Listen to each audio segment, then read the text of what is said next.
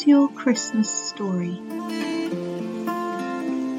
There's the Christmas story, of course. A lot of us are familiar with the Christian story around Nativity, Mary and Joseph making a long journey, a baby born in inauspicious circumstances, and the hidden divinity later revealed.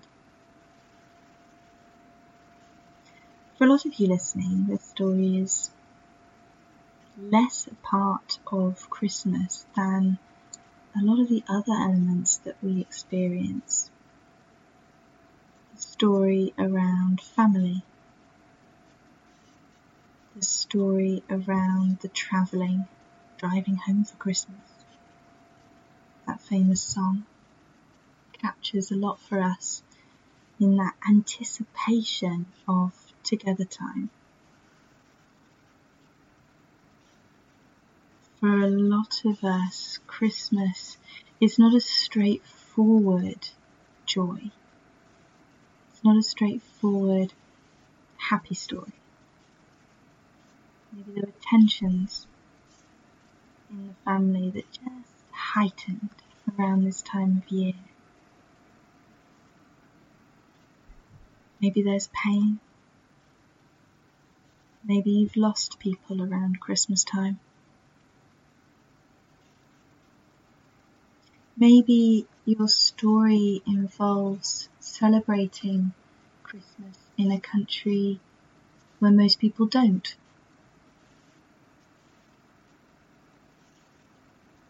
Or not celebrating it in a country where most people do. We're only a few days away from this celebration that impacts us whether or not we buy into it.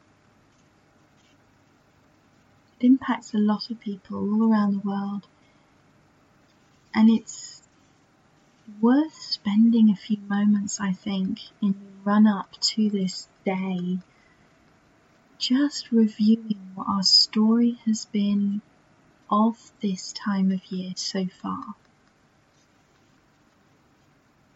Do you find yourself looking forward to it? Are there mixed feelings?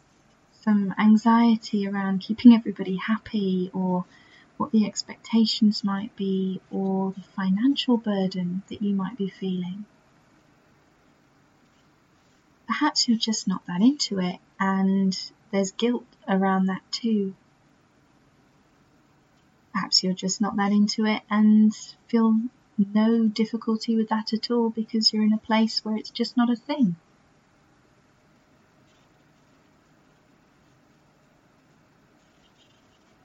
We accumulate chapters around celebrations that repeat throughout our life story. And these chapters create in our minds familiar pathways that we return to when that same time of year reoccurs. That's how traditions form, after all. We develop a sense of this is what we do at this point of the year. And there's a comfort and a stability around a lot of those.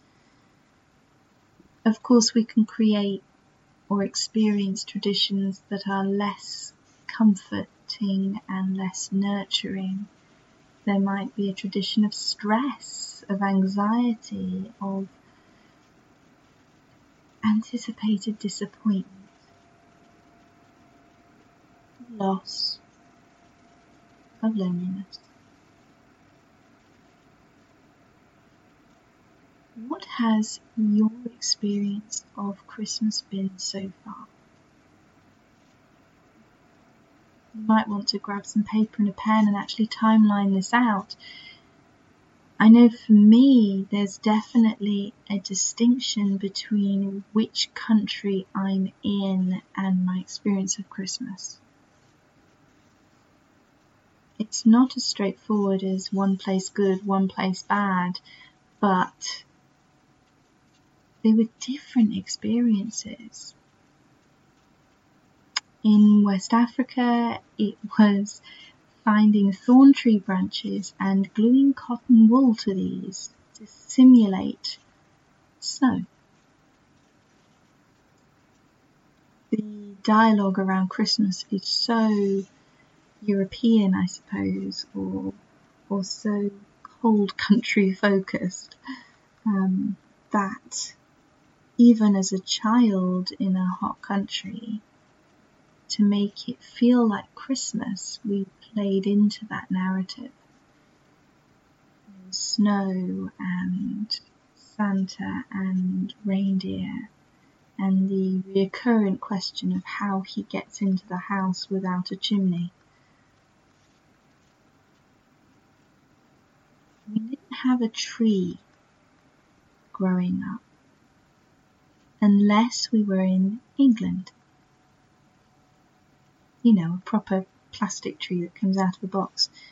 We had the thorn branches in a clay pot, but in terms of the green evergreen facsimile, that was at my grandmother's home in the UK, and that was a very different kind of Christmas. There was turkey and stuffing and roast potatoes at that Christmas. There were far too many presents because whenever we were in the UK, people we didn't even know would shower us with gifts.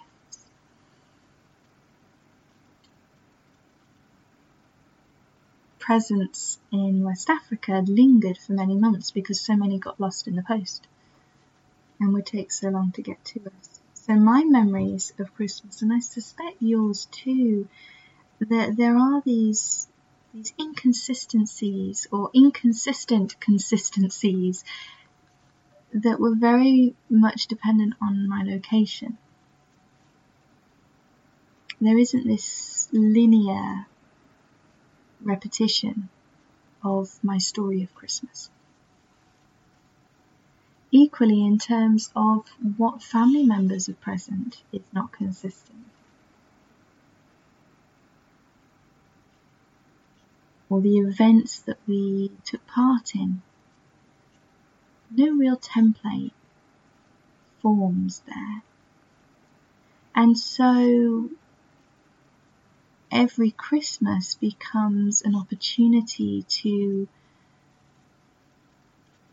engage very thoughtfully, I suppose, with what I want this year. Even the last few years where I've been settled now in the same home for, 8 years now, there is an opportunity for much more consistency of tradition. And certain things have definitely stuck across the different locations for my Christmas story. Stockings, the tree, the lights, the mulled wine. But other things have shifted about, and there can be an anxiety that accompanies this that suggests that we are reinventing the wheel every single year. And what are the variables this year, and who's involved, and how do we keep everybody happy? And also a sense of stuckness, a sense of precedent taking over, that assumptions become made that we did that last year, so of course we'll do that this year. But if you're a third culture kid with difficulty focusing on your own preferences, what you would prefer, what your ideals are, this can be challenging. My own tendency is to collate the data. What does everybody else want? And then notice how I react to that and try and create some space for my own needs within that as they surface. But their tendency is to very much surface only in reaction to other people's expressed wants and desires and needs. This year, I'm inviting myself, and I suppose this podcast is also inviting you to engage much more intentionally with what are you actually wanting from your day, from your Christmas Eve, from your, here in the UK we'd say Boxing Day. These festivities, such as they are, for you in your story, what do you want? If we stripped away external expectation, what do you want? It's so easy to get wrapped up in a Hallmark Channel expectation of I should want the house full of people, or I should want certain kinds of foods. My daughter announced a few weeks ago that she wants fish fingers for her Christmas dinner. And my initial response, of course, was, what? That's not Christmas. And then I remember every single year that I have put turkey in front of her and she has not been the most delightful creature at the dinner table. And it occurred to me that I could just give her fish fingers. That could be her Christmas tradition. That could be her Christmas happiness that day. And it doesn't actually hurt mine. That we can break out from molds and expectations, that I can really engage with what works for me, what works for my unit, rather than feeling like I must prescribe to the way to do it to make sure I haven't failed. Because that's what propels a lot of tradition following, I suppose, is a sense that that is the proper way to do it. Well, if we as TCKs know anything, we know that there are many ways of doing a thing, and the permission to roll with that can be so liberating. Can we allow ourselves to notice our own preferences and lean into those and make them happen and raise our hands and declare what we want without guilt? That's where it becomes challenging, right? Because while at the same time we have this part of us that understands that we can do things so differently from one another that there isn't really a right way to do it, we often do also carry this other TCK experience of not wanting to rock the boat, wanting to belong, wanting to help others be happy with us. What if they catch us doing it wrong? Does the very idea of that trigger shame in you? There's part of me, and I'm ashamed to even admit it's there, but there's part of me that feels defensive about even considering serving fish fingers for Christmas lunch, that I might be perceived as failing somehow as a parent who A, can get her child to eat things, but B, can provide a proper meal, a proper traditional experience. That I'll be somehow be perceived as not doing enough, not doing it properly, letting the side down. And that is not a comfortable feeling for me, and it's ridiculous. Rationally, I can work my way out of that feeling, but the emotional response is there, and if I've learned anything, dismissing that emotional response as ridiculous is actually not very helpful.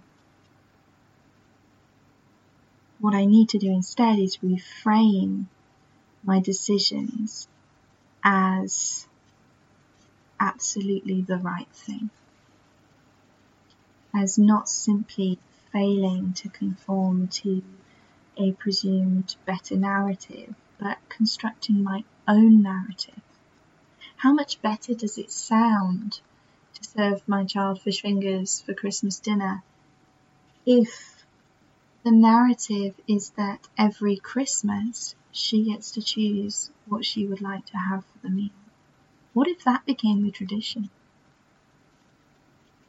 Then it suddenly feels better. Then it becomes a thing that I do.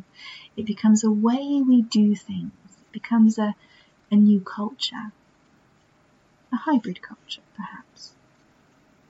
an adaptive one. But now, instead of me being the nonconformist, I'm simply offering a new way of being to myself. And in my narrative to other people, it's a powerful one. Much more powerful than I can't get her to eat Christmas dinner, so I gave her fish fingers. It becomes, in our family, we can decide what we want to eat. We can adapt the menu. Such a little thing, and so little I feel silly talking about it. But it's often the little things that are powerful. The reframing, the rewording, the permission giving, the acknowledgement of the little glitches inside us where we catch ourselves uncomfortable with ourselves, with our decisions.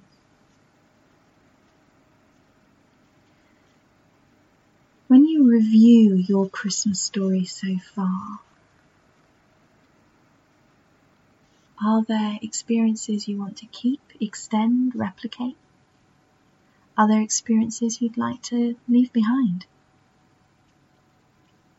Rework, edit, adapt. Are there completely new ways you want to explore? If you could put down expectations and explore preference and possibility, where would that take your story?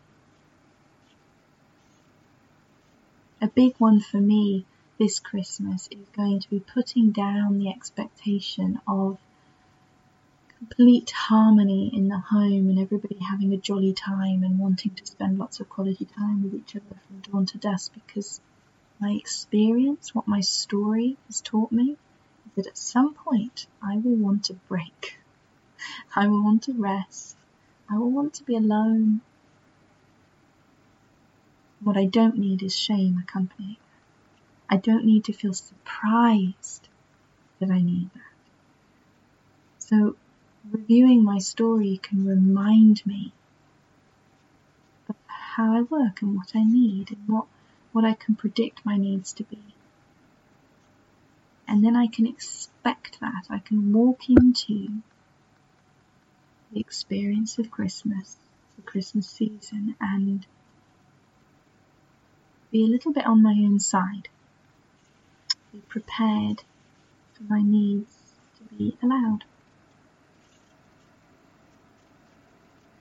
That I won't have failed an expectation because I've managed my expectation. Not lowered it, but understood it properly. And knowing my story helps me know how to do that.